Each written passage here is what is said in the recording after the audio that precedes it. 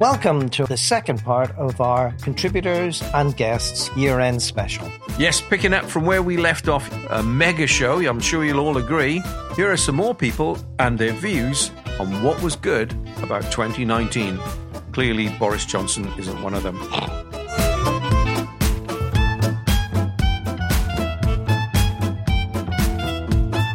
Recently, Dec popped in to talk to us about what to watch over Christmas. That's show 68 for those who want to track it down.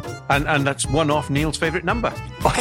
We couldn't let that opportunity pass without talking to him about his films of the year. Here's what Dec had to say. Okay, as we continue with our top films of the year, let's talk to Dec. And Dec has a rather interesting top 10 for us. How are you doing, Dec? Oh, I'm doing really well, thank you, guys. Excellent. Do you have a good Christmas? Oh, I did, thank you very much. Excellent. So, let's take it in reverse order, add a bit of mystery. So, what's number 10? Number 10 is Us. Jordan Peele. Jordan Peele, that's right. Neil and I really enjoyed this. Thought it was great, groundbreaking stuff. I'm glad you liked it so much, as guys. it's based on the Jeff wouldn't watch it. As it's based on the Twilight Zone episode, I'm amazed you didn't go see it. Neil, I can understand. I saw the trailer and that scared the living daylights out of me. It was good, the first half especially. I think it was one of the good highlight horrors of the year. That whole sequence when they're in the house and they're faced with the doppelgangers was very unnerving. It was very good. Excellent. Good choice. I mean, because Jordan Peele's now, funnily enough, we talked Twilight Zone there, he's now doing a Twilight Zone, a series in the States. I don't know when we get it over here. I'll be very interested to see where he goes now, because he's setting himself up almost as that connoisseur, if you like, of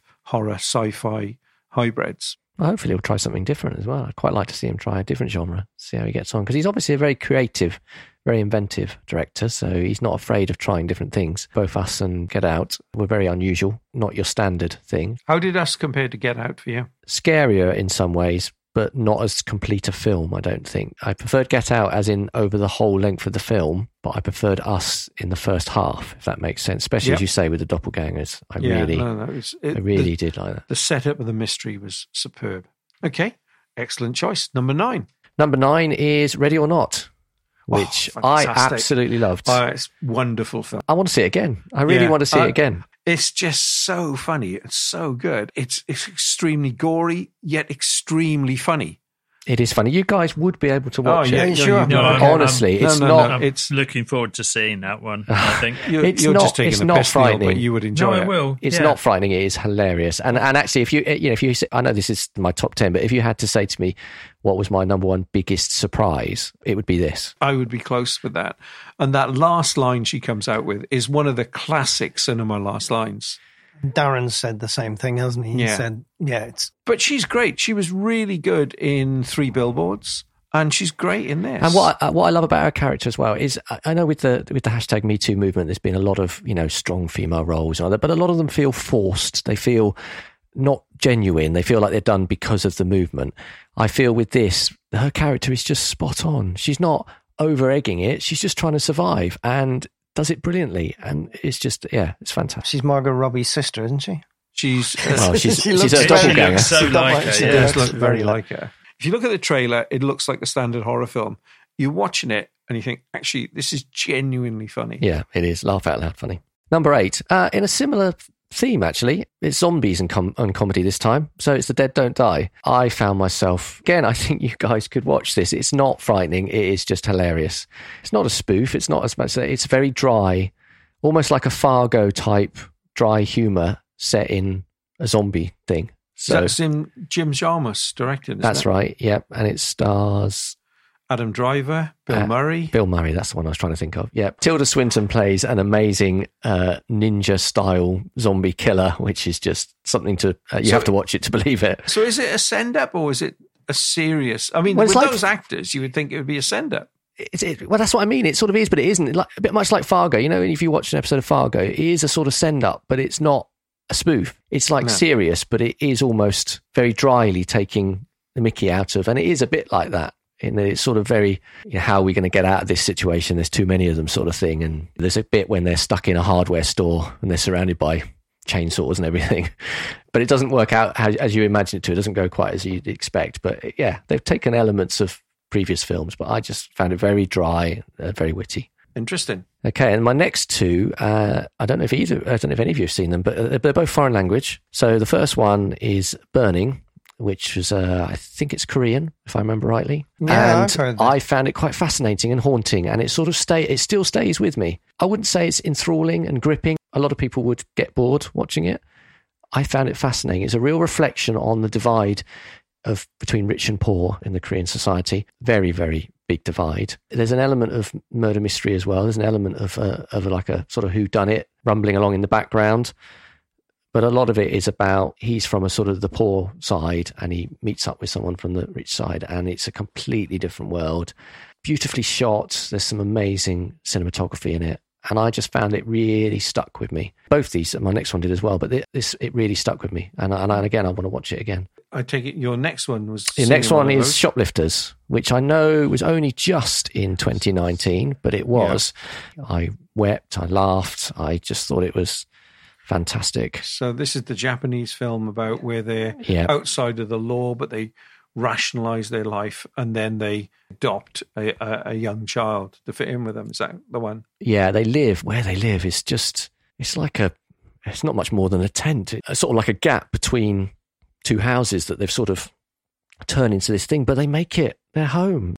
It proves to, I mean, everyone should watch this in some ways because it proves to you, however little you've got, if you've got family and you've got a tight network, you can survive and you can make a life of yourself that is actually, I mean, it's bad because of but you can make the best of it.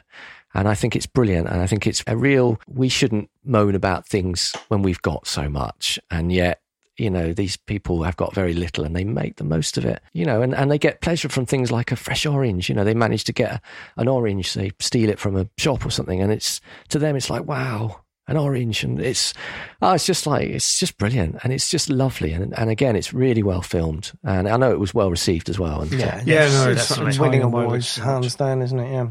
Any of you guys seen it? No, it's top of my list. I really want to go and see it. So that was my numbers 10 to 6. Wow. Top 5 then. At number 5 is The Irishman. So I saw this with two of you guys, didn't I? At the Rose Theatre at the premiere. Thoroughly enjoyed it. It's now obviously available on Netflix, but I recommend you try and see it on a big screen if you can.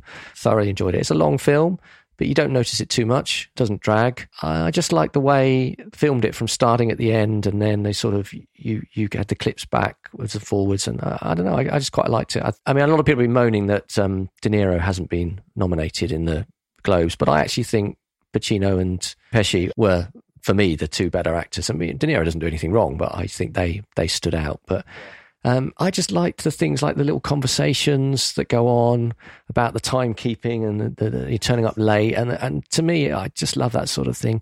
I mean, it is a bit of a greatest hits of Scorsese. You can see elements of all his previous films, but then that's what you'd expect. He's got a backlog of work now. He's obviously going to go back to what he likes, and so it comes across. So absolutely loved it. A friend of mine who really wants to see this film, so we're allocating pretty much most of a day. Watch half of it, have an Italian lunch, and then go back and watch the second half. Really get into it. Yeah, absolutely. Go and beat someone up. Go down to the local grocery shop and beat the owner up. Throw the gun into the river. I paint houses. No, but as Graham said to me, it's got all my greatest hits in it, and I'm going to be blown away by this film. So I am really, really looking forward to it. Okay, and then down to number 4. So at number 4, I've got Once Upon a Time in Hollywood. I love this film. I love Tarantino films, and this is up there. I just thought it was brilliant. I don't know what more, because I thought Brad Pitt was very good, and again, I think he deserves his nomination. Really cool film, really stylish, really cool. Now, what's interesting, you're a lot younger than we are, and one of the things we all picked up when we watched it, the whole Western theme. There's a lot of TV Westerns that we know that we grew up with or our parents were watching. There's a huge nostalgia for that sort of thing with it. How did that work for you? Well, there was no nostalgia for me because obviously I don't remember any of it. No, exactly. So there was no nostalgia for me. It was just cool and it was interesting. It was finding out about that era a bit more because obviously I had no knowledge of the TV at the time. I just think he's a really cool director. One of the good things about this, personally, I have certain reservations about it, which we'll go on when we talk about our top 10 as it's in there. But what I do like about this film is that it's an intelligent, I would say epic because it's quite long and the way it deals with its time period. And it came out in the middle of the summer and it was a massive hit. Nobody could believe Tarantino had lost his comfort blanket of the Weinsteins. That had gone. He had to go find another studio. They initially wanted to cut back the budget. He still persuaded them. He got a $100 million budget out for this. And he still makes a big profit for them. And that I thought was really good. It'll be interesting to see what his 10th film is and if he then retires. Whether he does do sci-fi or not, don't know. Sci-fi. It's the only thing he hasn't done. Into the top 3. So at number 3, and Jeff has mentioned this on a previous podcast, is The Guilty. Yes. Absolutely loved this film. I know Jeff's asked you to watch it, and it is on Netflix. It's on Netflix, yeah. Have you seen it, guys? Come on, getting the time to watch. It's only a short film. It's not very long. It's not much. It's only just over an hour, isn't it? It's not very long. As you mentioned before, Jeff, it's brilliant. It's just, it's a really tight script. It's all just filmed pretty much in one location. With one person, With one person, pretty much, and a voice on the other end of the phone. But the tension is ramped up. You sit there and your stomach is just, it's like you hold your breath for 90 minutes or less than 90 minutes, but you can't find any fault with it at all. No, I agree. It's like Locke on steroids.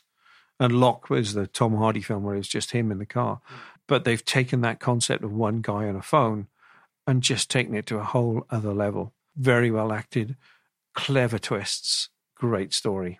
It's a character study.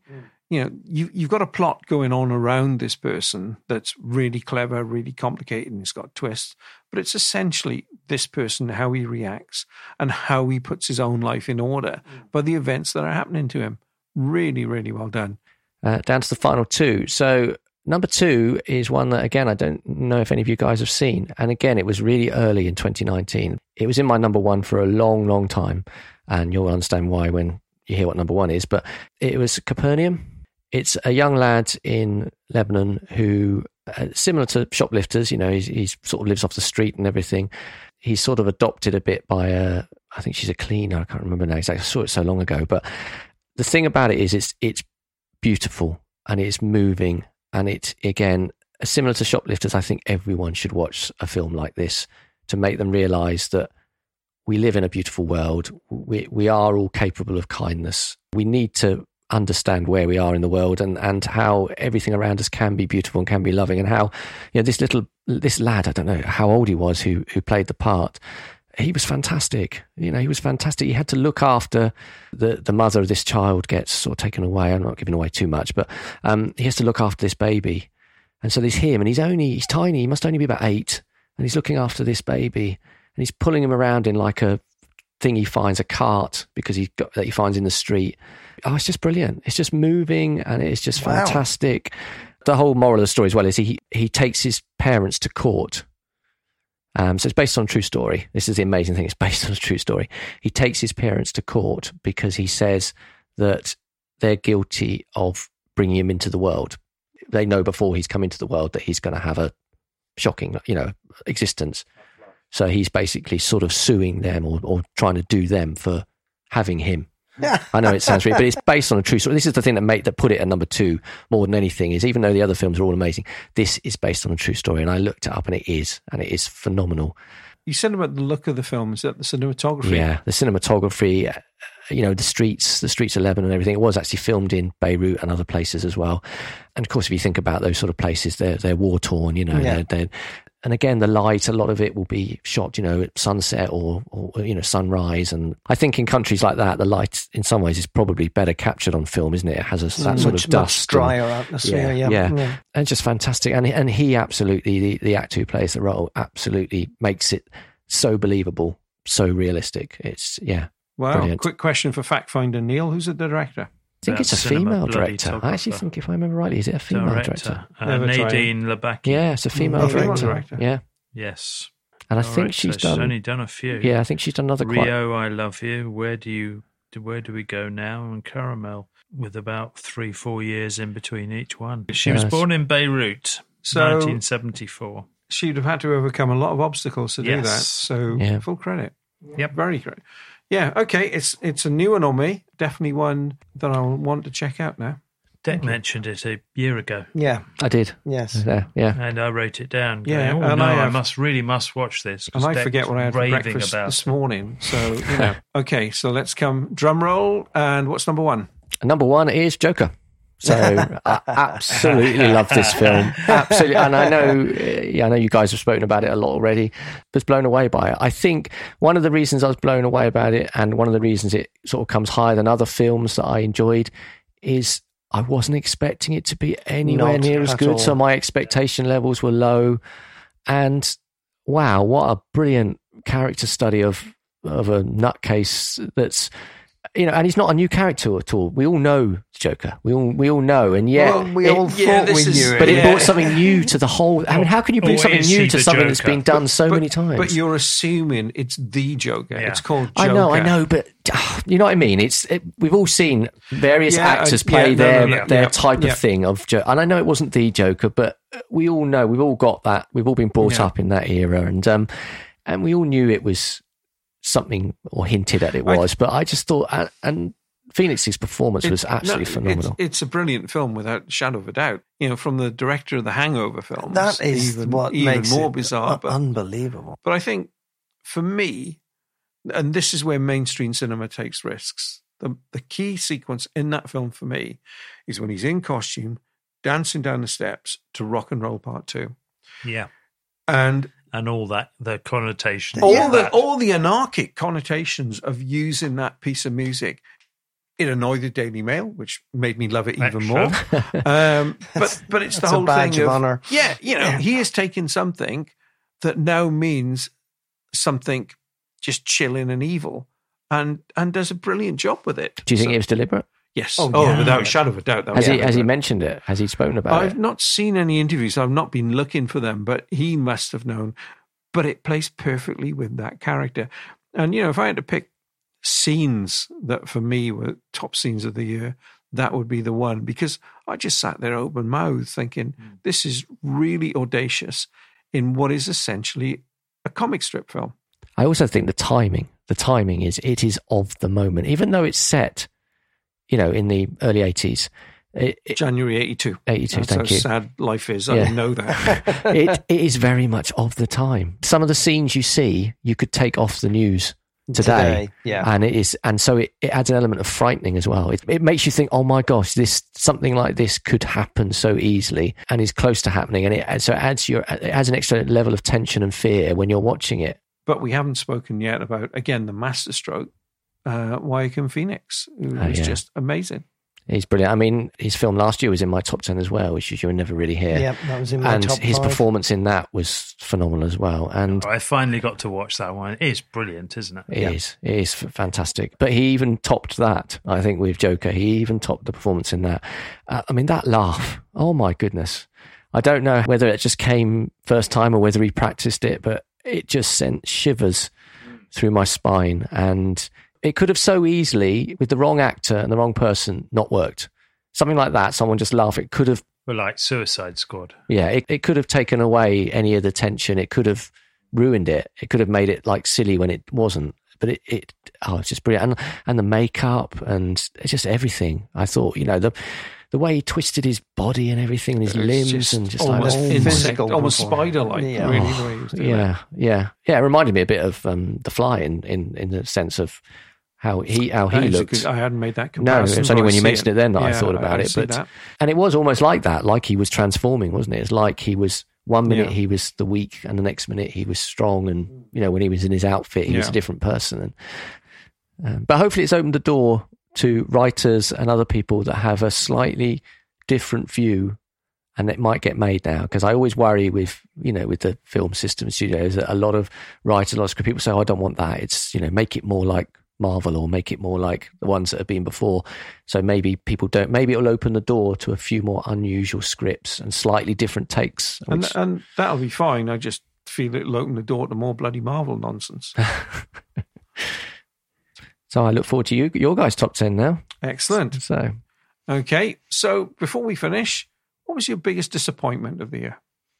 I think because I was really excited, because the trailer sort of made me even more excited, and because of the cast and the actors involved, I think Stan and Ollie It was still high up on my list. It just didn't do as much as I wanted it to. And I suppose that's it. I went in with probably too much expectation. I did enjoy it. Still a good film. I'd still recommend people watch it. But I went into it really excited. And sometimes that's the worst thing to do with a film because it's never going to meet your expectations. And I just think this one probably disappointed me more.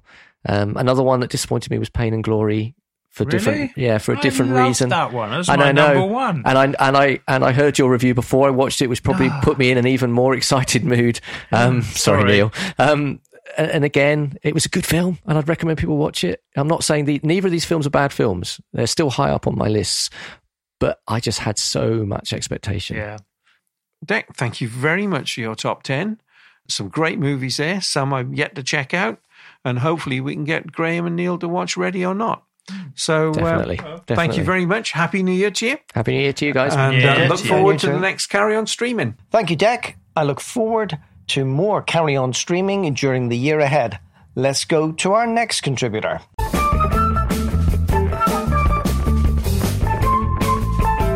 Time for me to introduce a family member and a big fan of the show. Over to you, Nick. Hi, Nick. How you doing? Hello, how are you? I'm probably getting more sleep at night than you are, I would suspect. I would wager that's true. When are you coming over? On the 23rd, we are catching a flight. And they arrived morning of the 24th. Right, correct. It's the overnight from Atlanta to London direct with a 6-week-old baby on an 8-hour flight. Nothing can go wrong. Don't know why everybody makes a fuss about it when I mention it. You know those heist movies where they go, yep, this is the plan, we've got it down. And then or a Man on a Mission movie where they say, right, this will go like clockwork. Yeah. Good to see you're escaping a country with a deranged leader for... Oh, hang on a minute. Right, let's go for this then. How's your film going? You've been? Well, since I heard that I was going to be asked what my top 5 of the year was, it forced me to go and look up a list of the movies of 2019 because I honestly don't know what year it is anymore. And I came out with 2 lists, my top 5 with an honorable mention, and a list of movies that I still really need to see, which is actually much longer than I thought it would be. All right. So on that second list, movies you really need to see, what are your top 2? The Irishman. Yeah. And as of my friend's last review on it, Knives Out. So let's go for your top 5 then. What's at number 5? Top 5, number 5 would be my required documentary slot, which is American Factory. What's that one about? American Factory is about a factory in the United States Midwest that was an automobile factory which closed down, which is not uncommon in the area, and was purchased by a Chinese company called Fuyao to make automotive glass. So windshields, windows, that type of work. And about the massive changes that happen when a Chinese company operates a formerly American factory. No, I'm fascinated by this. What are the main changes? Treatment of workers is a huge thing. The Chinese government owns large Chinese corporations, and there's no two ways about it. So they have literally no reason to treat workers as an asset any more than you would treat a hammer as an asset. If the hammer breaks, you go get another hammer. If the worker is unfit, unwell, or unwilling to work for an amount of money, okay, we'll just go get another one. And that's not how American labor works. I was going to say, surely there must be laws stopping them doing that in the States.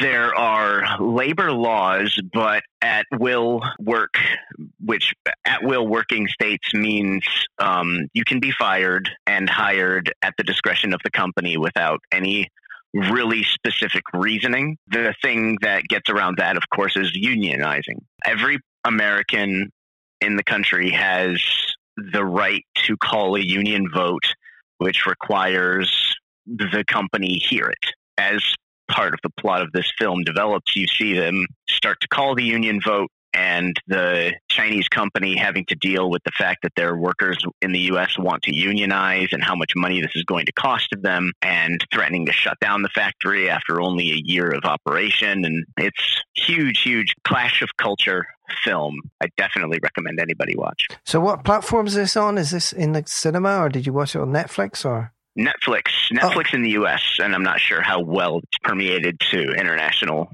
market. That's really interesting. Back in 1986, there was a Michael Keaton film called Gung Ho, which is about Japanese taking over American car. I have also seen that, and it's fantastic. Yeah. I thought Gung Ho, as you say, is a great film. I'm really interested now to see how this culture's changed. And obviously, this is a documentary and not a fiction that Gung Ho is. I mean, there are big glaring differences between the way people work in the United States versus the way people work in China. A Chinese worker would get one weekend off a month, possibly. Wow. The company will say, you are relocating to the United States for 2 years to get this factory started. And they can't say anything to it because it's their job to do so. So they go to the United States when they have a 1-year-old and a 3-year-old back in Shanghai or wherever, and live in the United States for 2 years with no reason to go back or no capability of going back. What was its name again? American Factory. American Factory. Right, that is well on my list. Thank you very much for that. What have you got for us at number 4? Number 4, Once Upon a Time in Hollywood. A small indie flick from an unknown director.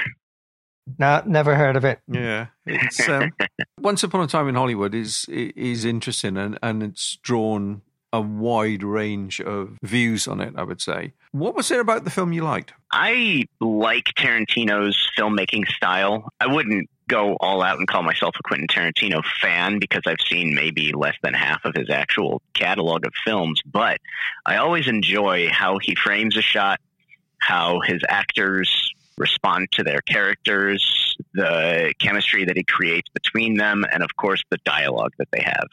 Yeah. The dialogue can just eat you alive, almost make you forget what's going on around them because you're so interested in what they have to say to each other because they tend to act so human, whereas other characters in other films can be so one-dimensional. Well, what are your thoughts on the revisionist nature at the end of the film where he changes history? Not unlike what he did in Inglourious Basterds, which it's a movie. I know the story about what happened. I do think it's an interesting take.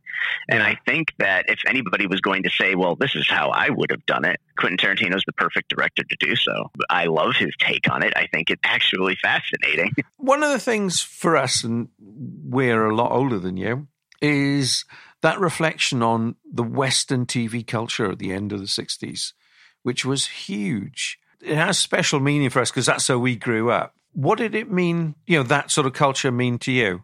Well, luckily, I was watching it with a person who was much more versed in that culture than I was, which was Graham. And probably 15 to 20 references that went flying over my head because I just wasn't around for it.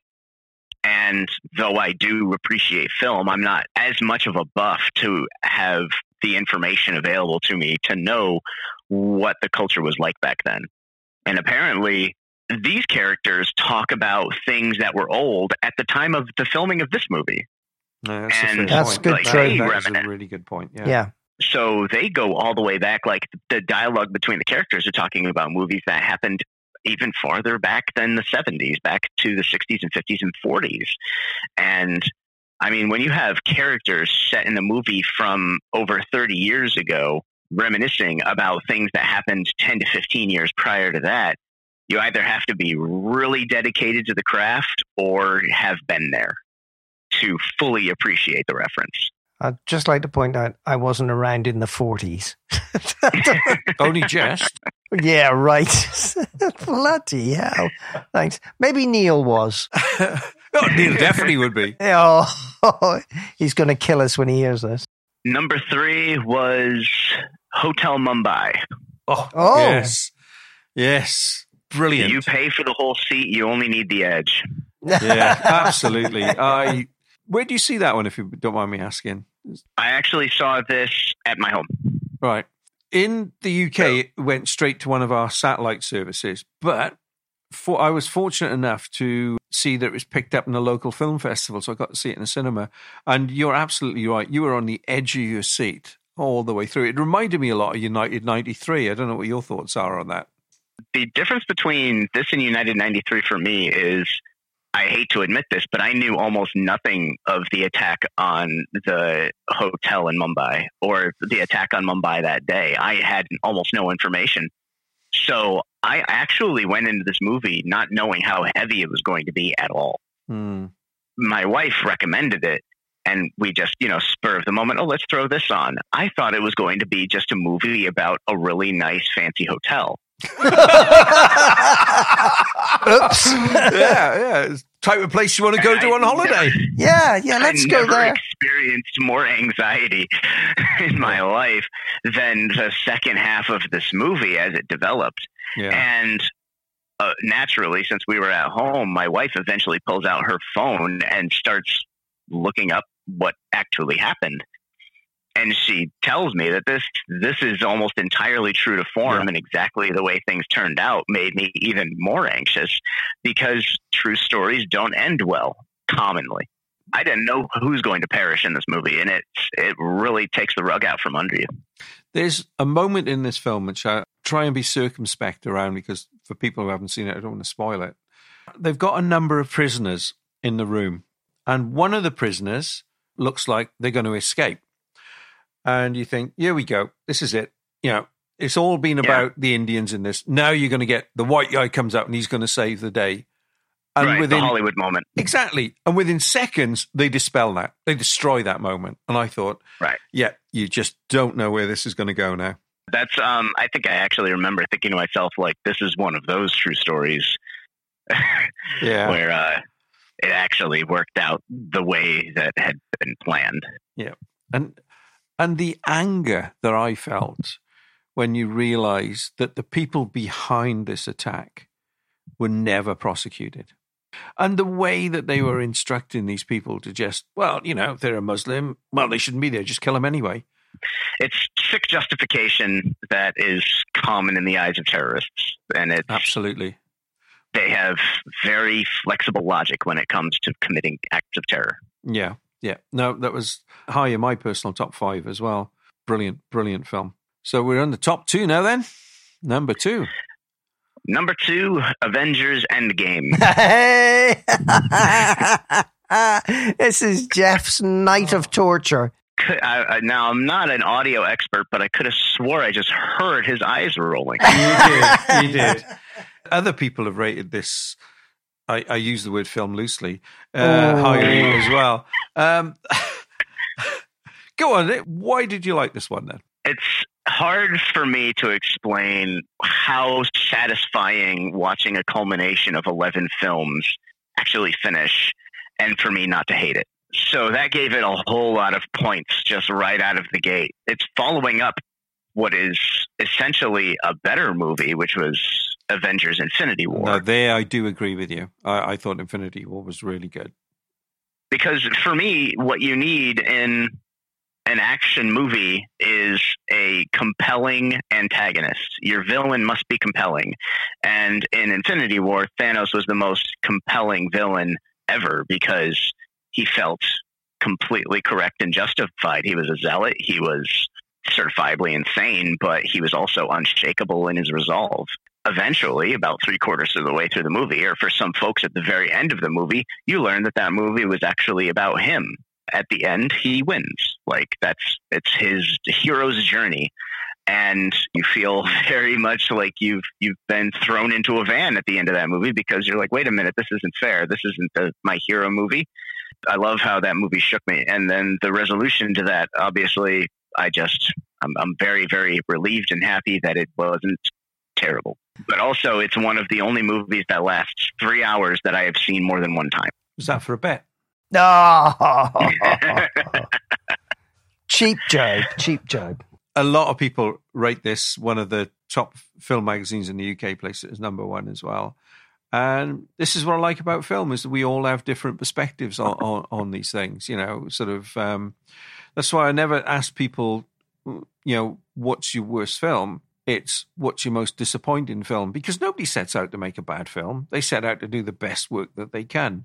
The fact it means so many different things to different people is great, and you can have discussions on it. Yeah, like you, I think Infinity Wars is a brilliant setup. I just thought the payoff, to me, was laboured and didn't work. Now, Graham agrees with you, that this is a great film. I wish I'd seen that film. I just didn't. I won't drag you through that film any longer than you need. No, that's great. Yeah, no, that's really good. I got some cocaine, so I'm going to be fine in a minute. What's your top film, Nick? El Camino. Oh, wow. I was not expecting that. That's unique. In fact, I've never seen Breaking Bad. So why should I watch Breaking Bad? That's because he's a Luddite. Yeah. So I can tell you exactly why you should watch Breaking Bad, because just as I said about action films, this is a drama series, and the characters are so very compelling that you start to develop emotional attachment. And before the series makes its halfway point, you start to learn who the heroes and who the villains are, and it takes a whole lot out of real life when things aren't as black and white as heroes and villains, where there's a whole lot of shades of gray and a whole lot of people just doing what they need to do and what they feel is right. And you might not agree with it. Some characters might not agree with those characters, but they are going to carry on anyway. You get to see this unfold before your eyes. And El Camino finishes the series out beautifully by maintaining the exact same theming and feel of the series while managing to make an entire feature-length film and have its own natural resolution. If my understanding of this is right, it's tying up one character who's very much at the loose end in the series. Is that right? Yes, not to give too many spoilers away, but there is a moment in the last episode of Breaking Bad where one character is just seen fleeing. That's the last thing you get, is that they have fled the entire world of the show. And everybody imagines, oh, they got away scot-free and things are great now. That's just your imagination, because the show hasn't told you. El Camino expands upon that and shows you, okay, this is actually what happened to him. So without giving the game away, and you followed the whole series of Breaking Bad, is that film a satisfactory resolution? Absolutely. 100%. Yep. I'd agree with that entirely. I loved it. I love the fact that the last thing we saw was that character disappearing off into the distance, and then this film picks up 10 seconds later. Right in that scene. Yeah. Bang. Off we go.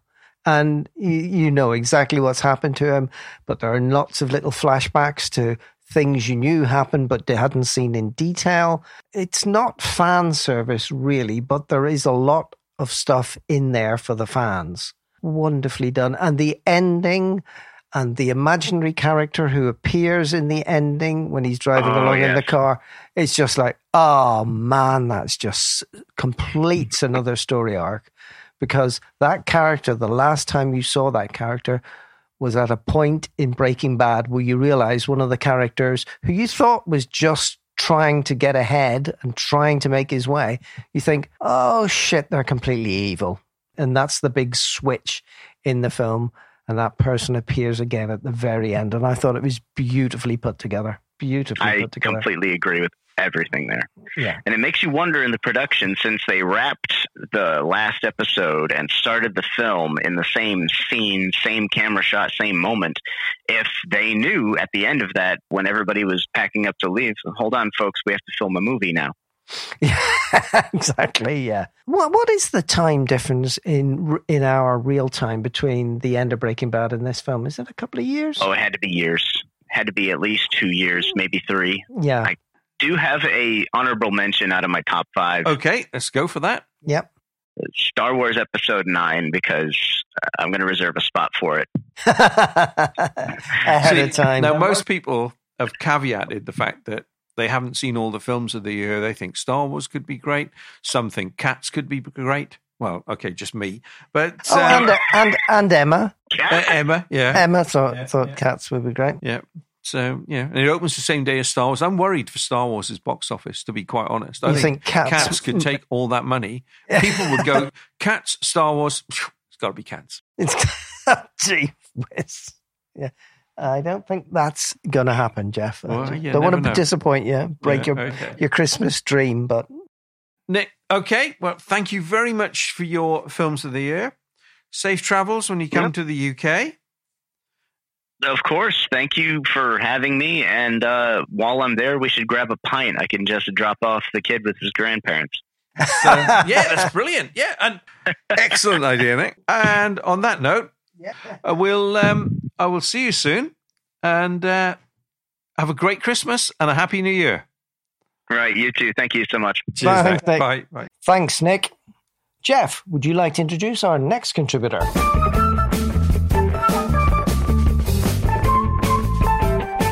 It's been an absolute pleasure this year to work with Elijah, who brings a fresh perspective to his film watching, especially the classics. But what has Elijah rated in the newer movies released? Let's find out. Hi, and welcome to Elijah, a regular contributor on our show, who's going to walk us through his 5 top films for 2019. Okay, Elijah, how are you? I'm doing all right. Good. A little sleep deprived as usual. Oh. What else is new, right? Hey, situation normal. Okay. So before we get into your top 5s, what was your biggest disappointment of the year? Biggest disappointment? Oh, wow. I think most of the films that I've seen this year that had like these great raving reviews kind of just piddled out for me. I didn't care for any of the comic book films that came out this year. So that's an entire genre you are disappointed in. So come on, comic book movies, try harder. All the Marvel films, it's a TV show on the big screen. So not cinematic at all then. It's cinematic. It's the big screen spectacle that cinema is made for. At this point, the storytelling isn't what I like to see, I should say. Okay. It's not that it's bad. It's just it's not my thing. And is that just story, or is it plotting, or is it just it doesn't grab you? The idea that the series is never ending, and it's the more it goes on, the more plot holes and inconsistencies and character problems. The world itself begins to unravel the longer it goes. And it's that with all of them, essentially. That's a problem with the comics. That's why they're constantly rebooting things and having parallel universes and killing off characters, just because things get so complicated and so interwoven that they really just don't know how to get out of it. So they just say, right, everything stops and we start again. Yay. Yeah. As a comic book fan, I always look forward to those moments. Yeah, terrible. There's so many films I haven't seen this year. Almost everything that's come out in the past 4 months in theaters, I haven't been able to get out and see. Well, let's talk about the ones you have seen. So let's start with number 5. What's your 5th favorite film of 2019? I want to start with my animated film of the year, How to Train Your Dragon 3, The Hidden World. Oh. Absolutely love that film. And I'm writing that one down again because I missed that. I saw the other 2 and I thought they were hysterically funny. The first one in particular I thought was great. Is this a trilogy that actually finishes properly?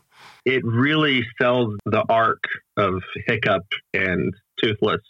And it's a story, that I started watching. It shows how young I am. But it came out when I was in high school. The second one came out the weekend I got married. And I actually went and saw it for my bachelor party because we're that kind of excited group, a crazy group, I should say. Okay. Yeah. That was as crazy as we got that night. Wow. You guys know how to party hard. Yeah. Oh, yeah. Yeah, mini golf and How to Train Your Dragon. Yeah, this one wraps up the trilogy really, really well. The music is some of the best compositions that have come out this year that I've heard. John Powell really outdid himself with the score. The visuals are just incredible.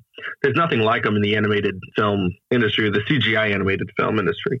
Yeah, you can tell that Roger Deakins was really consulted for some of the shots that they get. And there's so much beauty and life in the characters and in the world that they create. It's not a perfect film. There's like a central villain and there's side villains, and the side villains don't really amount to much at all. And there are parts that feel a little awkward at first, but the more I've watched it, the more I enjoy it. We've had a lot of animated films in people's top fives. We've had quite a few people go with some Aardman animation, the Shaun the Sheep movie and things like that. Really is resurging quite strongly. I think because you've now got lots of different animation styles around. You've got the Leica stuff with the stop motion animation. Oh, their stuff is gorgeous. Oh, yeah, it's stunning. Box Trolls. Kubo and the Two Strings still like. Oh, yes. It took me so long to wrap my head around the fact that it's not CGI. Yes, it's that good. Yeah, I know. Yeah, they've come a long way from just little plasticine models. Yes, it's astonishing the way they get the lighting on the characters and the motion. It's so much more fluid now than it used to be. Yes, come a long way from Ray Harryhausen. Yeah. Okay, that's number 5. I can't wait now. What's number 4? The Peanut Butter Falcon. Oh, right. Okay, this is the second time the Peanut Butter Falcon has turned up in people's top 5. And guess what? None of the team has seen it on all of our lists now to see. This is about a young Down syndrome boy who wants to be a wrestler. He's a 22-year-old Down syndrome man who's living in a rest home in Louisiana. And he wants to be a wrestler, go to this wrestling school. And so he escapes and gets... through, a series of comedic events, ends up on Shia LaBeouf's boat. And as you do. It's just a beautiful, sweet film that is hysterical and, heart-wrenching. It's wonderful. Absolutely wonderful. And a weird title. It's it's a weird title, but it makes sense in the film. Okay. I'll trust you on that one. It's great. When I finished watching with my wife, I just was kind of awestruck at just how wonderful it was. A real feel-good film, then. Yes, absolutely. And Shia LaBeouf is incredible. The Down syndrome actor, he's just great. The chemistry between him and Shia LaBeouf is wonderful. Okay. All right. Giving that a double tick on my list of things to see, which after we've had, so many people give us their top films of the year, it's getting quite extensive. It seems to have been. It's funny. We do this all year, and we try and go and see as many films as we can. We get to the end of the year, and people are coming up with films that we haven't seen left, right, and center, and it's just wonderful, absolutely wonderful. And there's a couple of films already, 5 and 4, which I haven't seen. There's just so much good stuff out there. It's just wonderful. Shall we move on to your top 3? I'm going to throw in a couple documentaries. They Shall Not Grow Old, Peter Jackson. Oh, gosh, yes, I'm with you now. Got it. Yes. Absolutely fluid. And it feels like you're watching almost a modern documentary. The only difference is the choice for their coloring makes it look and, feel like it's from the era. Yes, it did. It was, I have seen this and it really, really shocked me. Really shocked me because it turns World War I, or it brings it as immediate as Vietnam, and you see all these young men and the fun they're having, and you're thinking, this is a stupid war for ridiculous reasons. For a bunch of old men to keep their sense of purpose. Yeah, it's imperial nonsense at the height of imperial powers in Europe. It is an absolute tragedy to watch. Yeah, but Peter Jackson, fantastic piece of work he did on this. The sound, the Foley artists must have worked their hearts out to get everything to work correctly because the sound was incredible. I've seen some of the footage they did. They were doing all kinds of stuff to try to get the sound of these things that they obviously, they couldn't have gotten from the footage because it didn't come with sound. Yeah.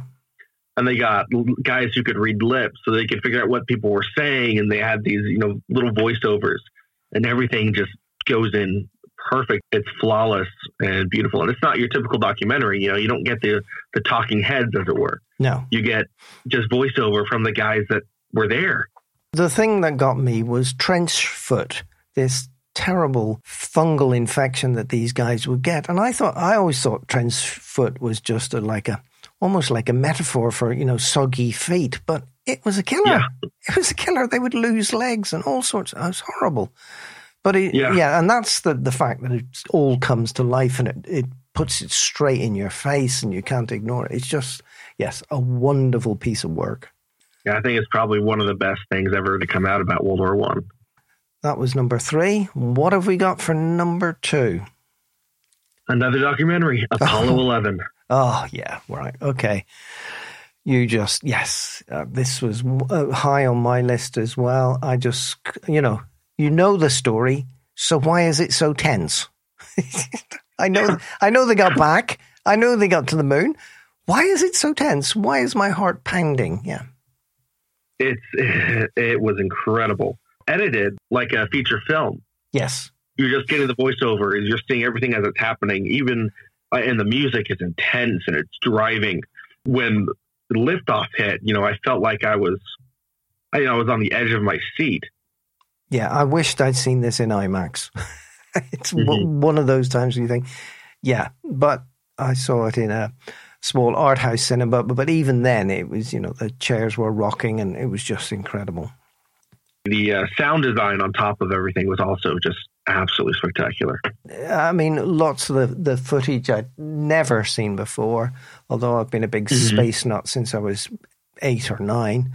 I'd never seen half of the stuff they'd got access to. It was just brilliant, and it was a fabulous celebration of the centenary. They upscaled all the visuals. I mean, they turned this footage from back then into 4K. It's all on good quality film. That's the point. They could actually scan the living daylights out of this stuff. So yes, wonderful technical achievement as well. Yeah. I didn't realize just how many shots that they had of, the parts detaching and, you could see the planet and all this. It was an incredible experience for me. And I was almost alone in the theater. There was one other person that was, in the very back, and I'm on the second row. Oh, wow. Okay. So right in your face. Okay. Yeah.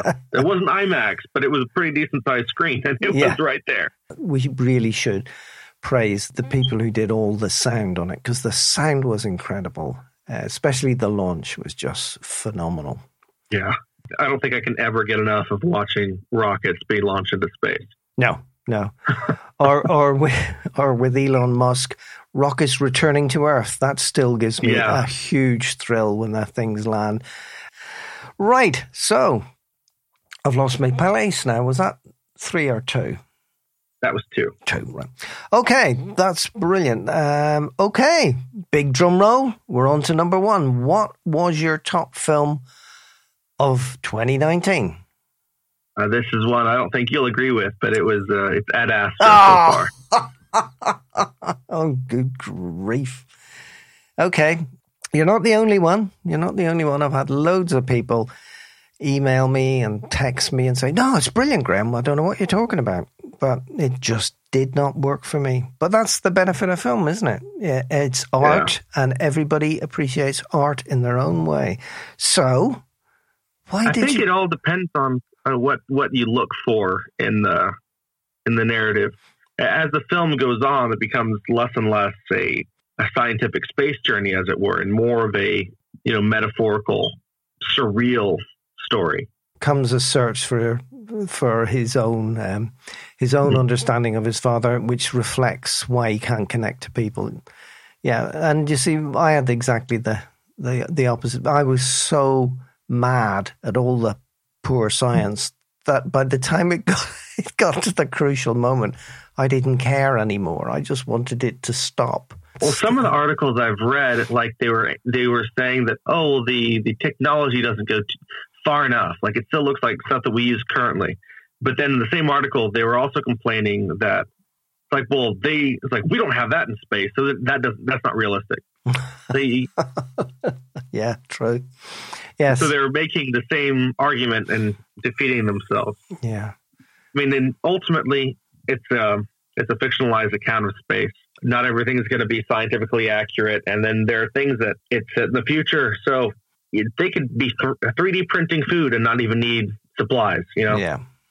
But did you think it was really Apocalypse Now in space, that sort of going on a journey of self-discovery?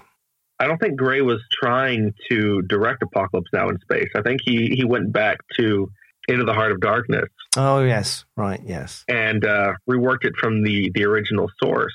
Yeah. It really does become, it's almost a religious journey. Yeah. The idea of the old man needing to die, as it were, so that the new man can come out, can be born. At the end of the film, when he goes and rescues his father, there's the idea he's trying to bring him back, and his father realizes that if he goes with him, he'll forever be tied down to him, essentially, and literally, it's they're tied together.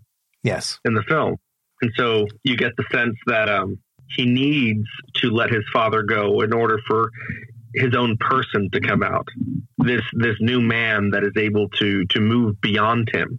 It's a fundamentally religious idea in the Christian one. Okay, and so there's also a lot of other nods to faith in the film that I found interesting.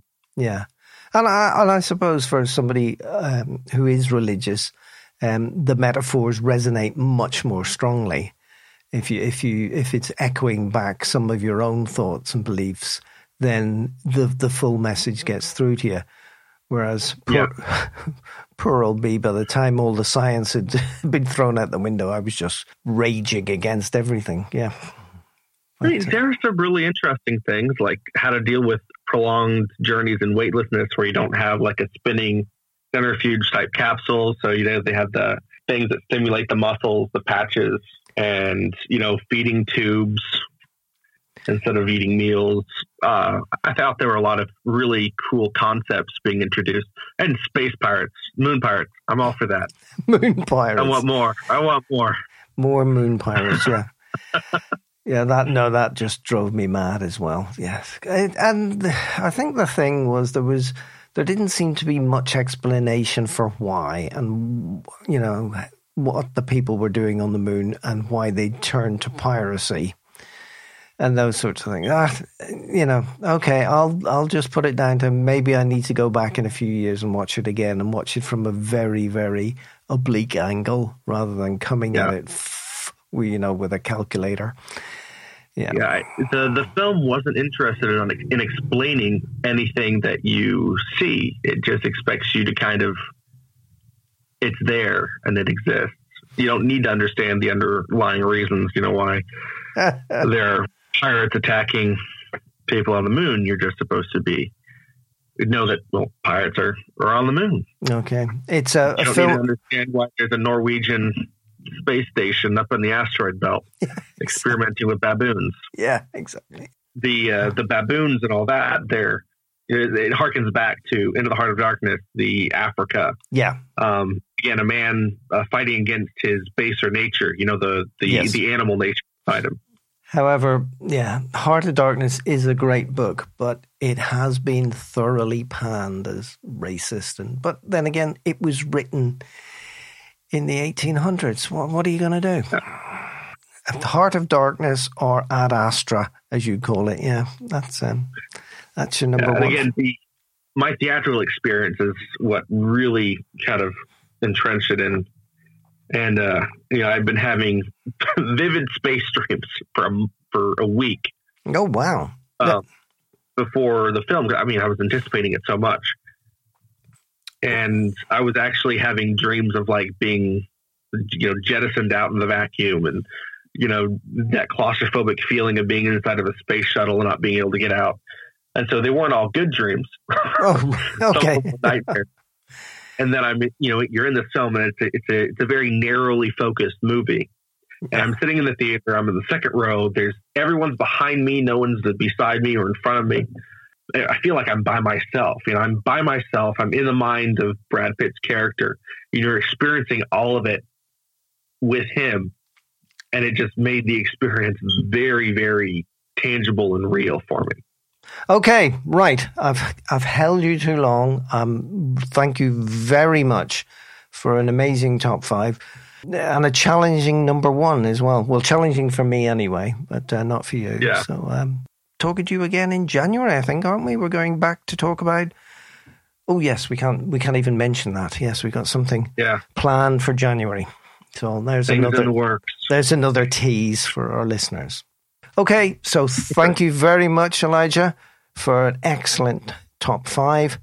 And I'll talk to you in the new year. Happy New Year. Yeah, Happy New Year to you as well. Thank you, Elijah. And I look forward to much, much more ahead. I know we have a busy January of recording planned. Jeff, back over to you for our next contributor.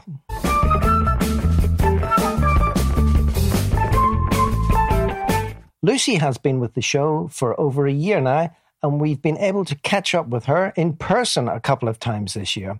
She is always a delight and has some wonderfully outspoken views on films. What, I wonder, is in her top 10 this year? Vice, perhaps?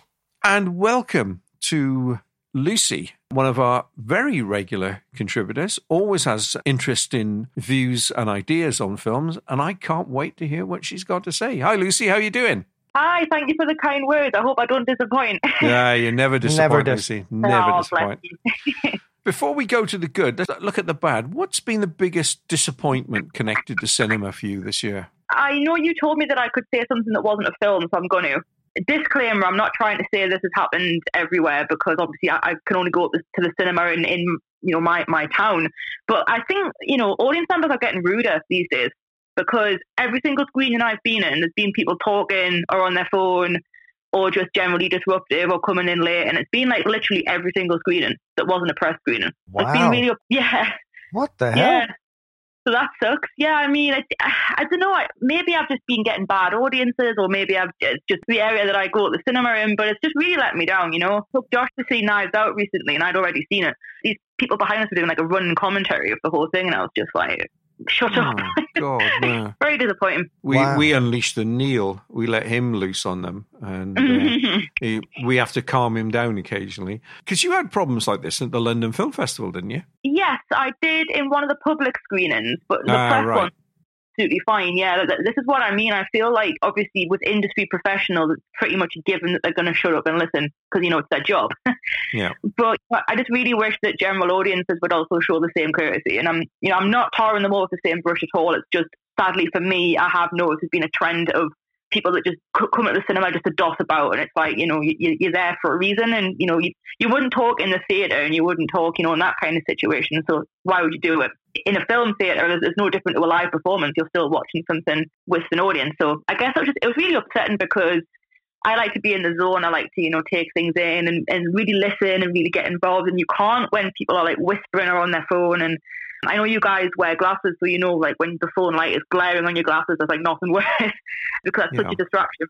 Oh God, yeah, it's been so annoying for me, because it's a small amount of people that are ruining it for the masses, I think. And I have had a go at people before in the past, and a lot of them have just ignored me. And Usher's to not do anything in my local, but yeah, a shame.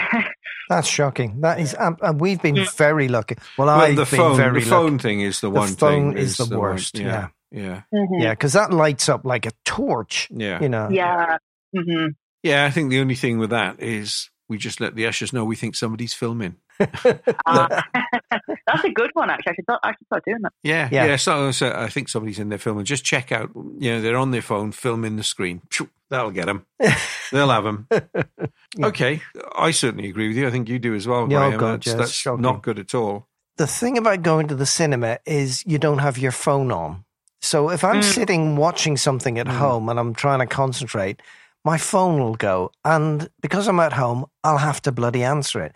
And the thing I really like about the cinema is it's guaranteed concentration. You're there for a couple of hours.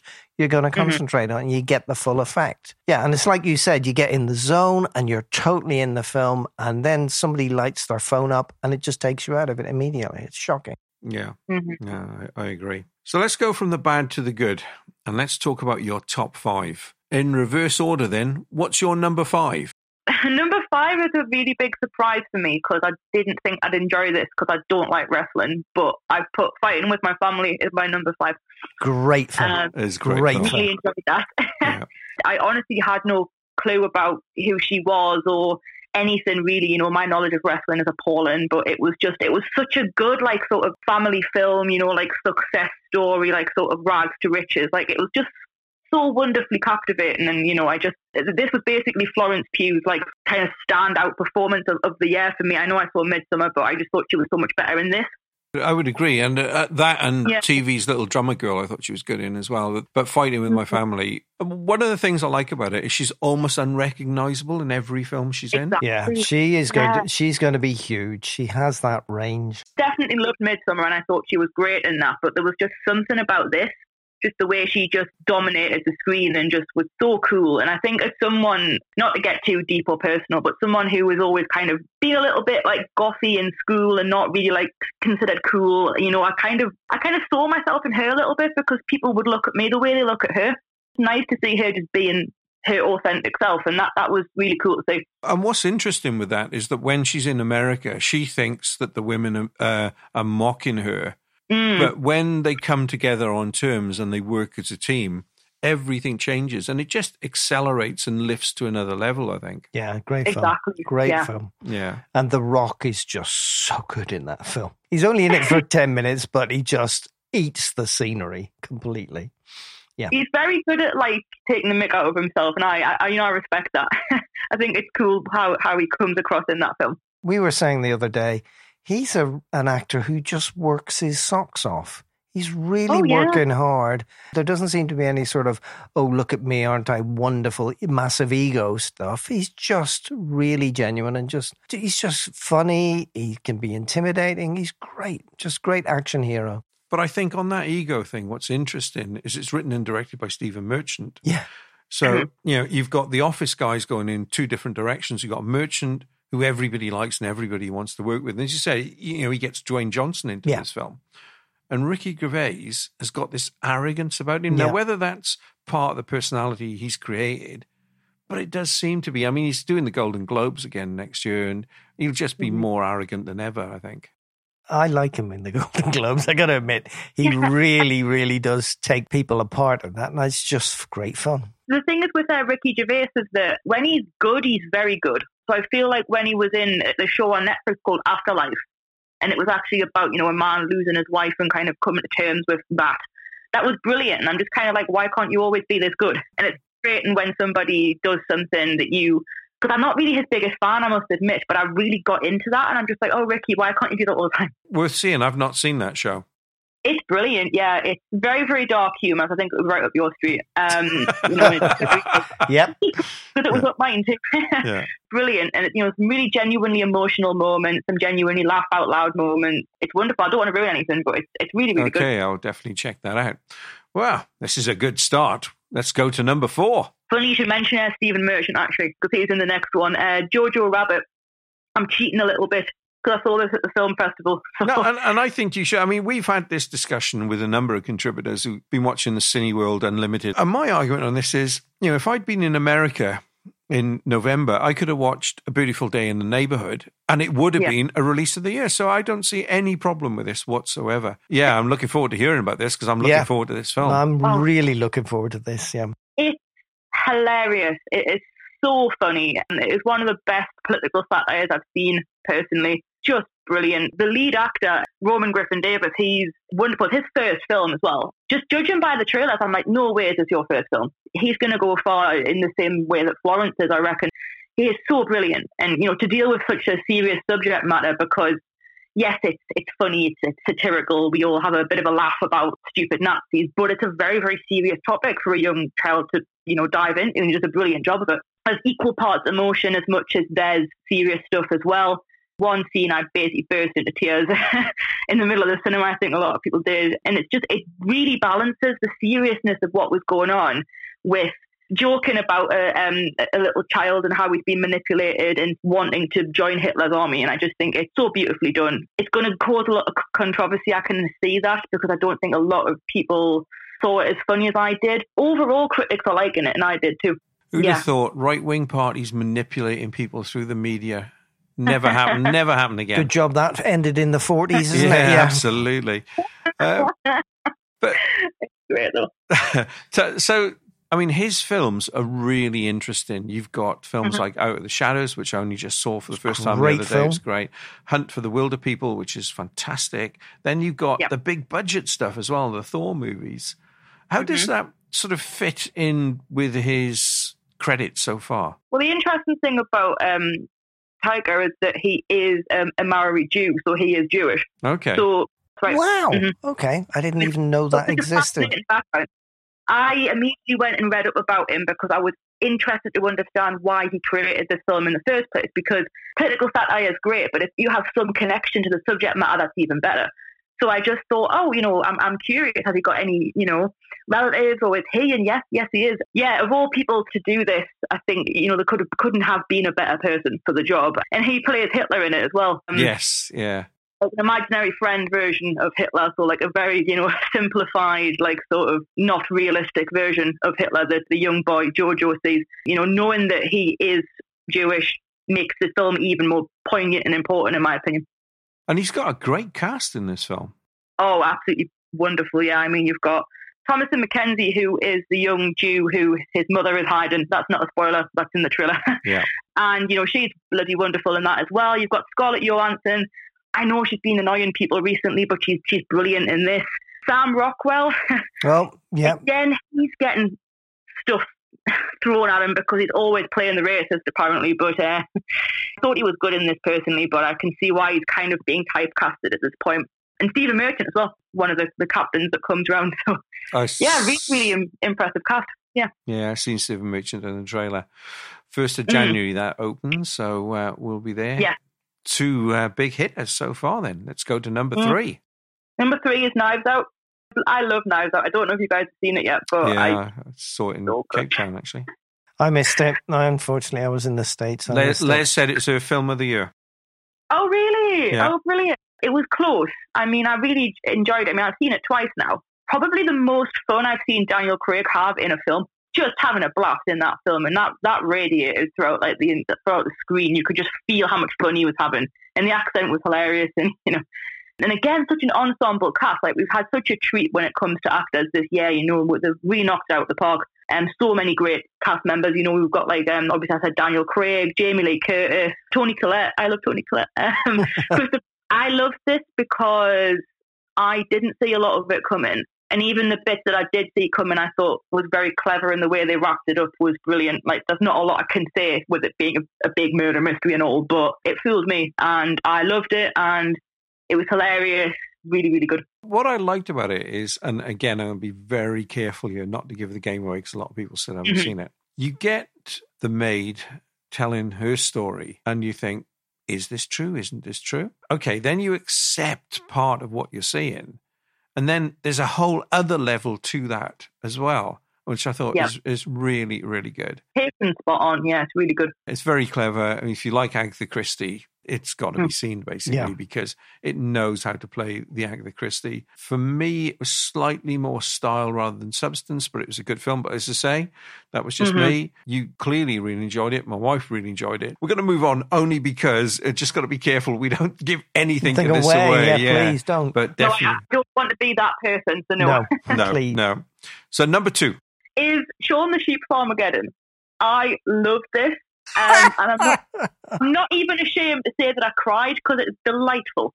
You're not the first person to put this in your top 5. Oh, this is exciting. I love animation when it's done well, and I love stop motion animation when it's done well. And Aardman consistently knock it out the park. And I just thought that this was wonderful. And once again, the fact there's literally no dialogue and everything makes perfect sense is delightful. You've got a language barrier. There's a literal alien in the film. Again, I don't want to give things away, but like when you find out who the alien really is and why it's there, and it's so heartwarming. It's wonderful, and so much going on in such a complex little film. You've got the farmer and all of his storyline going on. You've got a storyline with the dog. Nice to see the dog getting involved a bit more.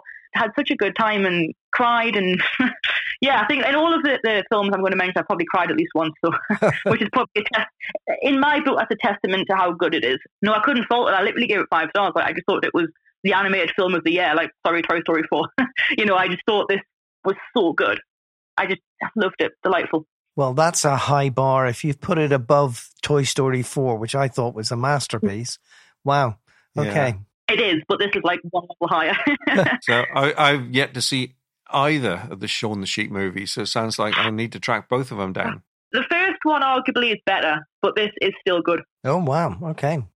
What's wonderful about, Aardman again is that they know their audience and they somehow can cater for children and adults, and there's a lot of adult humour in it as well, which is great, which completely goes over the kids' heads, but me and Josh found it absolutely hilarious, and I'm sure you would too. Much Brilliant. Like the first one, there's adult humour in it as well. And not like, tasteless adult humour, but I mean like sort of references old school TV series or things that we would have like watched when we were children. Like it's just very well done. What you would watch as a child, what we watched as a child. I mean, we just about had black and white TV then. Yeah. Let's not push this. Decades apart. You joke about that, but it does it across generations, and that's the beauty of it. Because it's a sci-fi movie, right? So it references so much sci-fi without being like, oh, come on, another reference. They've paced it well enough to make it funny and to reference things that we would have watched. You're definitely exciting Graham now. Yeah, that sounds brilliant. I'm going to hope you like it. Watch that. So, big reveal. What is number one? This is another cheat, but I saw a press screening of this recently and I've sung its praises ever since, but Parasite is my number one. It is so good and it is wonderful. It's a South Korean film that is equal parts like mystery, equal parts drama, comedy, teeny little bit of horror sprinkled in there, and has humour that transcends languages, which is very smart. And if you have an interest in Korean culture, both North and South, it's a very good sort of commentary on that as well. Unfortunately, it's embargoed, so I haven't been able to review it yet, but I love it and I would recommend it. Okay. Sure. Is there anything about the plot you can reveal? A little bit, yeah. So basically, it's about this struggling South Korean family who, do odd jobs to survive, but they're really, they're not really surviving. They're living in like a really crap house and they're just about getting by. And one of the character's friends is an English teacher and goes away to university, and his friend from the more deprived family takes his place and becomes a teacher. And then he realizes how rich the family is working for is. So he eventually gets all of his family members working for this household to get loads of money off them. But it's a lot more layered than that. And it's not just criticizing these people, it criticizes everybody involved. So the big enigma in the film is who is the parasite? Who is mooching off who in this situation? And it's very clever. It takes a lot of focus. It's not a kind of film you can watch on an afternoon. You have to really pay attention, especially it's not English either. So that, you've got to be so immersed in it. But it's absolutely wonderful. I loved it and I was really impressed. And it's winning every award known to man at the minute. Yeah. It's gone mad on social media. Yeah. I keep seeing it winning all sorts of awards right across the world. So it seems to be sort of a world movie that talks to everybody. Oh, absolutely. And I think that's the beauty of it. Like I say, I think all the, the humour and everything to one side, it definitely can speak to many different countries in terms of what the message it's trying to put across. And the characters are intensely likeable. Like you really like the characters. And it makes it harder for you to sort of see what they're doing is wrong. It has so many layers to it. Each character is very, very three-dimensional. There's got a lot to them. Over 2 hours long, and it flies by. But you come out of it asking a lot of questions to whoever you're with, or you ask yourself these questions, and it's a film that makes you think. It's not a popcorn film at all, but it's wonderful. Do you see it as a companion piece to something like Shoplifters? Oh, yeah, absolutely. Yeah, I mean, I think Shoplifters would have been one of my films of the year for last year. Different stories, obviously different countries, but yes, it's very much telling that kind of story and kind of looking at groups of people that aren't necessarily represented in cinema, even in world cinema. It's a classy top 5, I'll give you that. That's gone right on my list. Yeah, and the thing is with Parasite, unfortunately, it's so hard for me to actually coherently explain it to you because it's that clever and it's that multi-layered. So you kind of just have to go and see it for yourself. It's one of those films. Don't say anymore. Don't say anymore. No, that will do. That will do. That's a massive tease. Yeah, okay, fine. Really great list. And thank you very much for sharing them with us. Thank you. No, Okay, I'm glad you agreed because I wasn't ready for any arguments. So good. No, yeah. You caught us out by seeing things we haven't seen, but the ones that we have, they're excellent. I do look forward to our discussions, and I look forward to our discussion coming up next year when we first start talking about horror sequels. Can't wait on that one.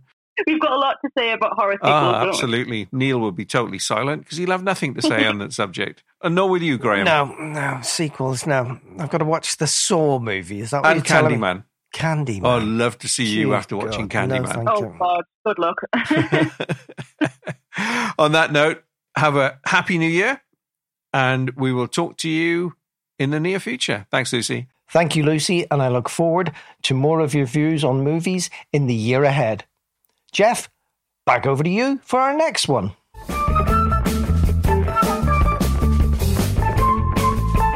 Thanks, Graham. Well, you've got a family member in, so I've got to do it as well. So let's go to one of our South African listeners, Zane. Okay, let's travel for our next contributor over to Cape Town. Hello, Zane. How are you doing? I'm good, thanks. Yourself, Jeff? Very well, thank you. Very well. You looking forward to Christmas and New Year? Oh, yes. No, it's nice down in South Africa at Cape Town at the moment. It's a little bit cool, which is quite nice for the time of the year. I can assure you it's very cool here. Very. Let's have a quick chat then about your film-going year. So if we were to do a top 5 of your films that you've seen, would you like to do them in a top 5 order? 5, 4, 3, 2, 1? Go with the best to the worst. Okay, that's fine. Yeah, I like it. It's different to everybody else. I always like to be different. So let's go with number 1. So number 1 definitely for me is Bohemian Rhapsody. We only saw that this year. That's definitely number 1. I mean, a lot of people watched it in 2018, but in South Africa, I actually think it only opened here either late 2018 or early 2019, funnily enough. So actually, they think that's why we watched it in 2019. But I mean, it's a great movie, great storyline, struggles, this, that, the next thing, great music. And it's the kind of thing that, it's won amazing awards. So everyone knows it's a really good movie. Maybe some people won't like it, but I think everyone we've spoken to really liked it. Yeah. It's the highest grossing biopic ever made, I think, now. Yeah. So it's got a huge following. Were you a big fan of Queen's music before seeing it? I've always liked Queen's music. Wasn't, the world's largest fan. Always liked the music. Didn't follow the story very much. But after watching the movie, you kind of go and, read up on some of the ins and outs, and it's a very interesting story that he had. Well, life he lived. Sad loss to the music industry, but, it's one of those things. Yeah. Life goes on. What do you think of Rami Malek's performance as Freddie Mercury? He must have spent a lot of time watching old videos of Freddie. You just actually watch some of them. When it came out, there was so many videos on just with the two of them on stage and the mannerisms and how he just actually reenacted quite a lot of those stage shows was, amazing. He won an Oscar for it, didn't he? Yes. Yes, he did. Yeah. There's your answer right there. You don't win an Oscar for just fart-arsing around. Well, look where he got him. He's now the villain in the next Bond film. Yeah, no, I saw that. He's like that. Looks like it could also be quite an interesting one. He's been around acting for years, and some of the stuff he's been in has been very backwater kind of stuff and some interesting things. So, didn't he do that TV show as well, Mr. Robot? Yep, brilliant TV show. Yeah, I love that. Yeah. Absolutely love that. I've still got to watch the last series, but I was a big fan from day one. There's so many really good series these days. The guys that you're seeing in the big series these days are also big stars that are bridging between movies and series. So it's, quite interesting. Yeah, no, definitely. But great choice for number 1. Let's move on to number 2. Number 2 for me, I would actually quite probably go for a movie I watched recently. It was quite a bit more out there, which is Joker, the new Joker 2019. Yeah. Yep. That is really good. Just recently finished watching that, and it is one of those movies which you watch and you go, yeah, that's kind of, you just wait for your neighbor to snap. Yeah, well, there's a third contributor, Neil, and I think he has snapped. He's not here tonight. But we see him in the Joker role. I just loved it because it was so unexpected. I went in thinking, this is going to be a comic book movie. Here's Batman's famous villain character. And then it just goes off and you think, hang on a minute, what the hell's going on here? And you go down this really deep and dark place. And I just thought, this is fantastic. I never saw this coming.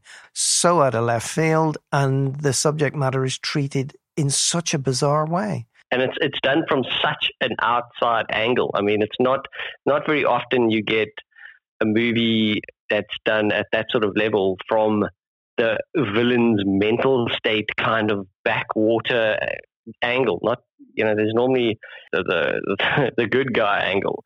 Yes. This is how I came to be the Joker, basically. Yeah, and there's no touchstone in it. There's no person you latch onto and go, right, here's the guy that's going to guide me through this film. Because the central character is insane. And everything that happens around him is insane. And it just very, very different film. I loved it. And Joaquin Phoenix's performance is just stellar. I mean, you got to be slightly twisted to get through that. But I mean, most of the Jokers have always been pretty twisted. I mean, most of them haven't ended up too well afterwards. But hopefully he survives. I mean, he had to lose a hell of a lot of weight too.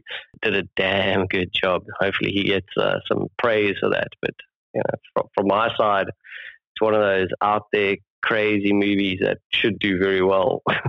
And I'll be amazed if he doesn't get Oscar nominated. What I also like about the film is what's real and what's not real. I mean, Neil has said, Neil can't be here tonight, but Neil has a view that none of it's real. All of it's in his head. Yeah.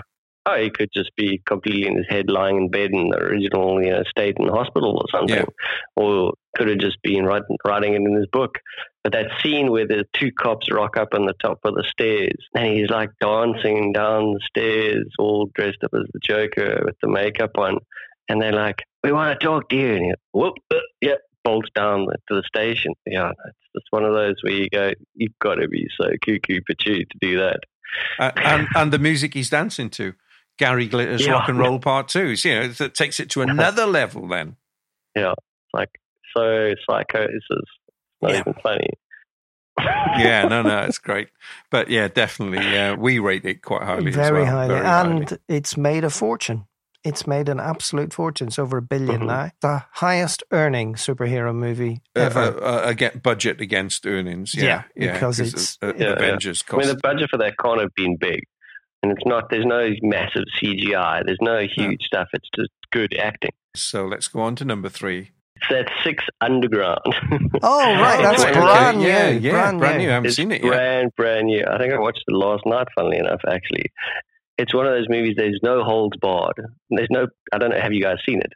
No, so I was going to ask you, what's the basic setup of the story?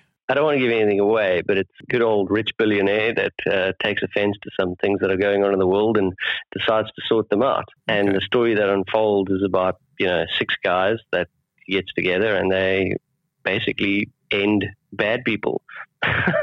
I like it. I like it. What unfolds is kind of, a mix between Deadpool, James Bond, Rainbow Six kind of things, and some really heavy action scenes. And when I say no holds bars, it's like R-rated death.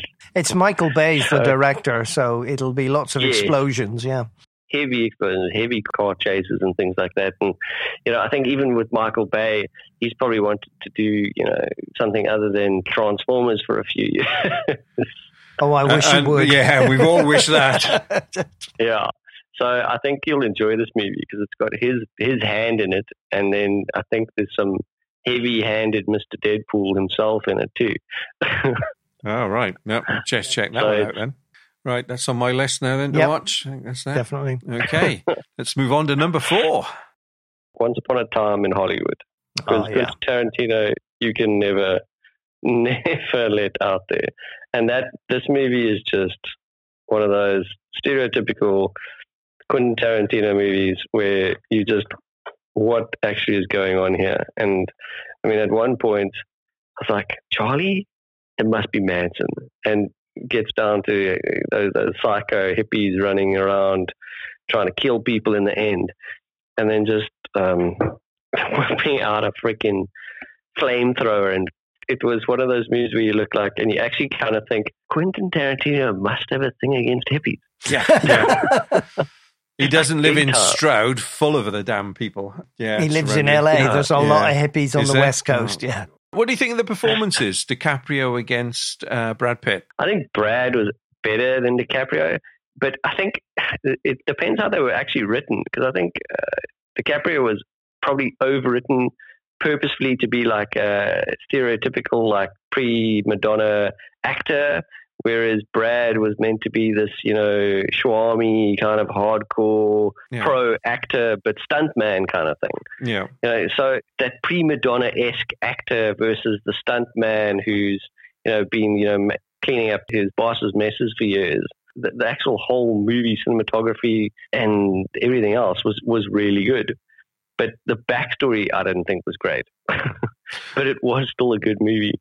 Yeah, I think it's interesting because certainly for Graham and I, we grew up at that time around about the same age as Quentin Tarantino, and the TV shows he was talking about, particularly the TV westerns, were all things we grew up with in the UK. So you had this instant nostalgia kicking into this film that people who were a lot younger than us, like you, Zane, wouldn't have that. You wouldn't come across these shows.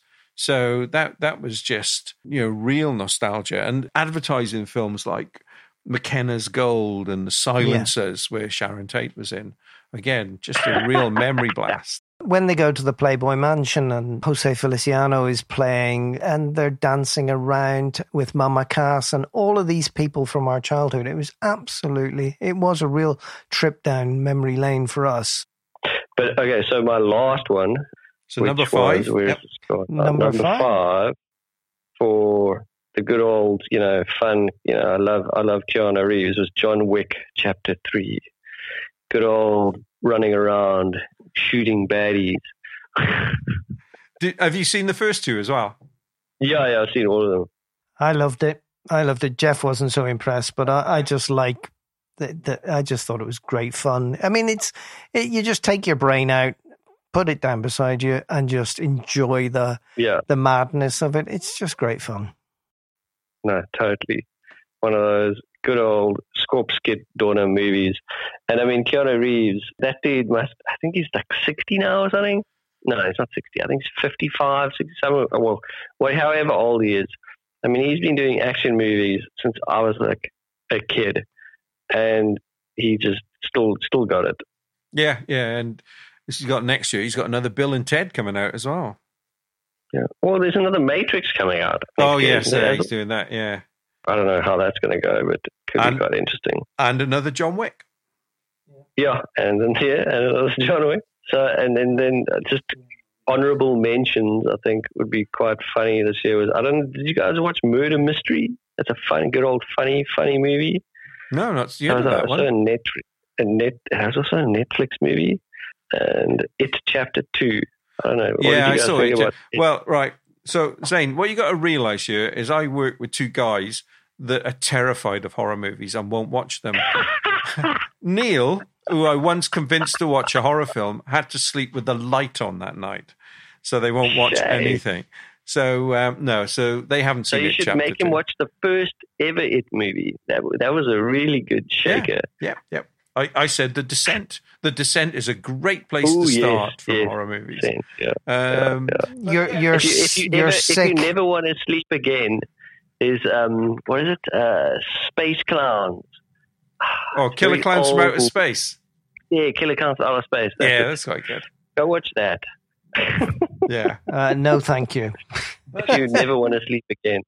But no, it Chapter 2, personally I preferred the first one. I thought the character build-up and that was good, but this had some great moments. Yeah. And the most interesting thing about it for me was that scene with the little girl underneath the bleachers in the game they were watching, which wasn't in the book. Yes. Yeah, that was done for the film. I thought that was, because you saw Pennywise interacting there in a way you don't see him do elsewhere in the film. What was your take on it? What really appealed to you on it? So I've always liked the very, very first It. That was always good. The first one in this new remake kind of it was better than this one. Yeah. This one was a bit kind of slapped together, cool sequel, finish it off, make some bucks kind of thing. Yeah. But it was still good. The whole end kind of, build up where they Pennywise turns into that giant spider running around trying to like slam them to death is a bit kind of like, if you really wanted to squash them, you would have done it half an hour ago. Yes. But that kind of thing is, if you're going to go completely overboard, just do us a favor and just kill them all and let Pennywise come back in another 26 years and you're going to have another movie. But that's where you get that like overacted, over-monstered, unbelievable stuff. Yeah, like unbelievable stuff. If you just had, that deep, dark, sick, crazy, mirror eating your face, with the brain, that head that came off that body out of the fridge. Yeah, I'm trying to get them to watch them, Zane. You're not really selling this to them. You're not helping. Well, you are helping them. You're not helping me, because I'll never get them to watch them with that description. And somebody's got to clean up after them then. Yeah, that's the problem. And a bucket. We'd need to be sat on the bucket. Yeah. But no, it was good. And horror this year has been very interesting. I mean, you've had a number of Stephen Kings. You've had It Chapter 2, Dr. Sleep. Netflix has done a couple. There's another Stephen King film just been announced today. Jerusalem's Lot. Jerusalem's Lot. Yeah, that's another one. So I've read that short story. It's the very first story in the Night Shift Book of Tales. And I've read that. Yeah, I can't and remember it's the one set Lot. in about the 1800s. Basically, it's the birth of Salem's Lot, that story. So it'll be good to see how they do it. But no, it Chapter 2. And that guy that played the clown, Stellingard, I thought was just amazing. Yeah, no. You've got to be special. Yeah. Anyway, appreciate how late it is in your time compared to ours, although a lot warmer. So Zane, really appreciate talking to you on this, and thank you very much for your top 5. Thank you. No, it's a pleasure, guys. Thanks for thinking of me, and thank you for letting me give you my 5 cents worth. Happy New Year to you as well. Thank you. You guys too. Thanks very much. Thanks, Zane. Really appreciate your time and your views.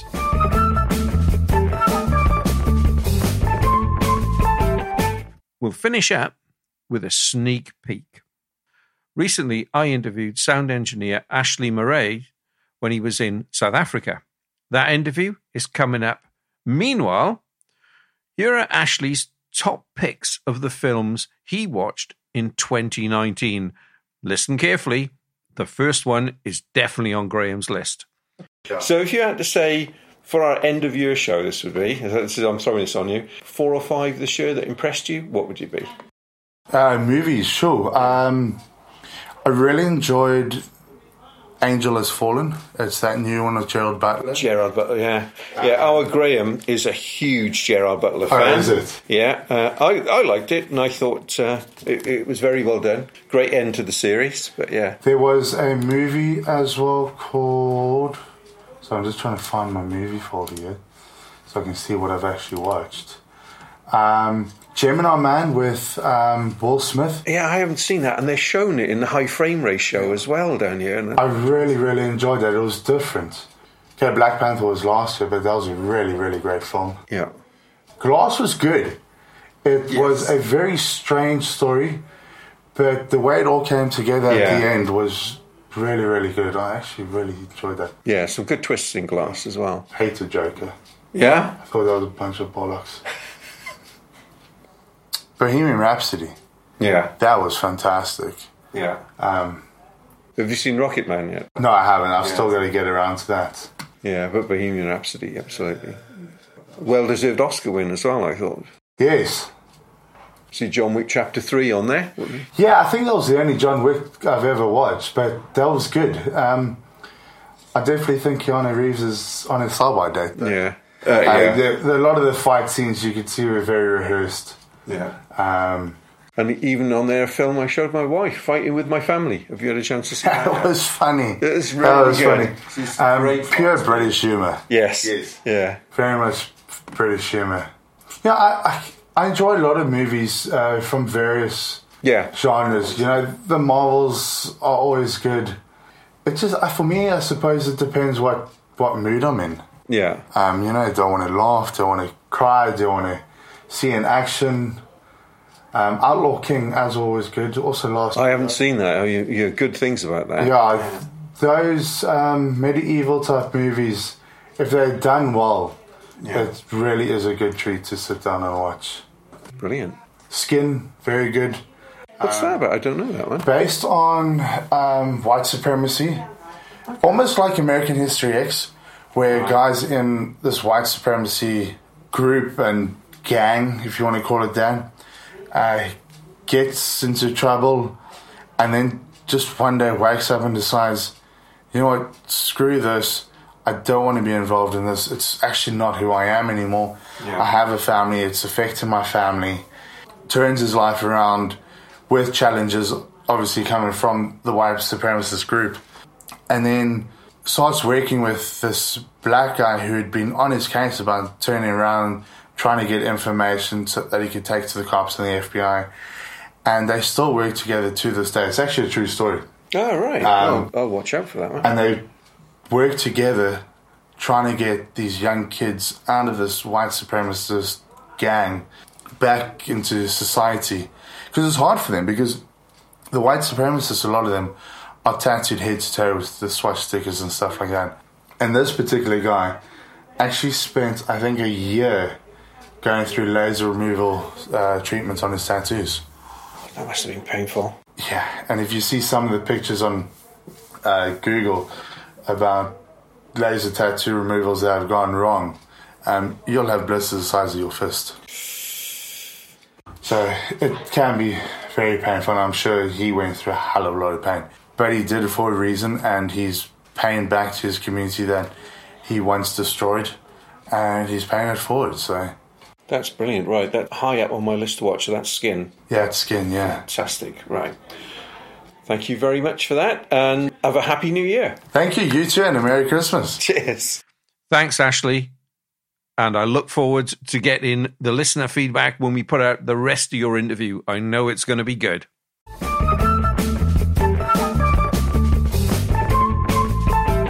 Well, that's it. That's the second part of our mega show for 2019's top films. Hang on, what about our top 10 list? Steady, Jeff, steady. That's coming later in January. Oh, I can't wait. I'm sure my films are higher than Neil's. Dream on. Okay, that's it. It only remains for us to say... Thanks for listening. Goodbye and Happy New Year.